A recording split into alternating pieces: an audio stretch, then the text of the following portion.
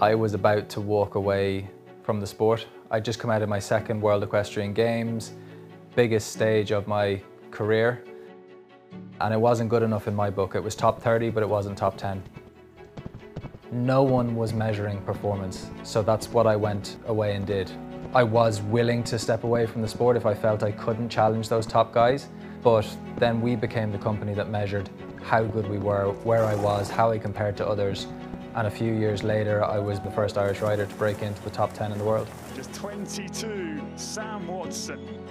Well, myself and Sam have known each other since we were in school and then lived together in university.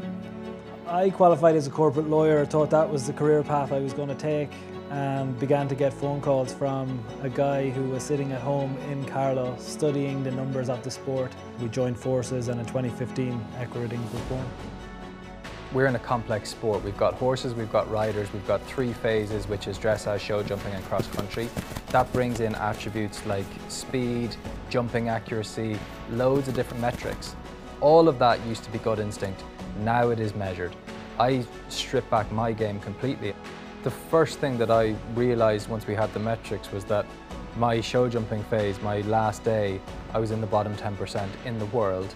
And I had a 2-year period in between those world championships where I could work on that at home and then start to see the evidence coming through in my performances in international competitions.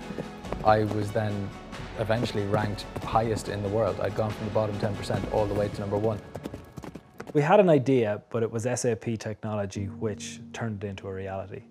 We had spent an awful lot of time in spreadsheets previously, but we weren't really looking forward in any way. We were managing past data, we were looking at records, we were telling the world about what had happened, but to be able to introduce simulation and predictive power by introducing HANA and moving our work to SAP Analytics Cloud, it completely revolutionized our ability to deliver value.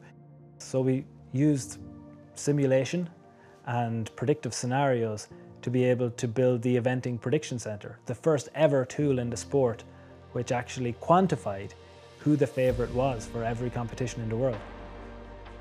So in 2020, the sport shuts down. So we said, let's simulate it. Let's create virtual competitions. It started about survival, and then it became about furthering people's understanding about how the sport actually works. And it was a whole new lens for the sport to experience eventing.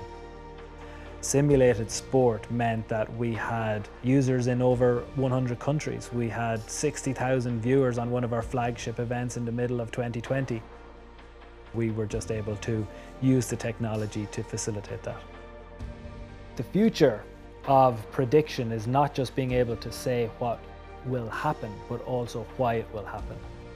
It's very hard to go against the grain, but you can find a new angle. You can see a gap, and you can see a way to bring your performance to the next level. And you just got to be brave enough to chase it. And we want to do that for other people in a variety of different industries. But for any business, if you dive deeper into what you do, into what your data says, into what the analytics around your industry say, it can also take you on a journey from being good to being great.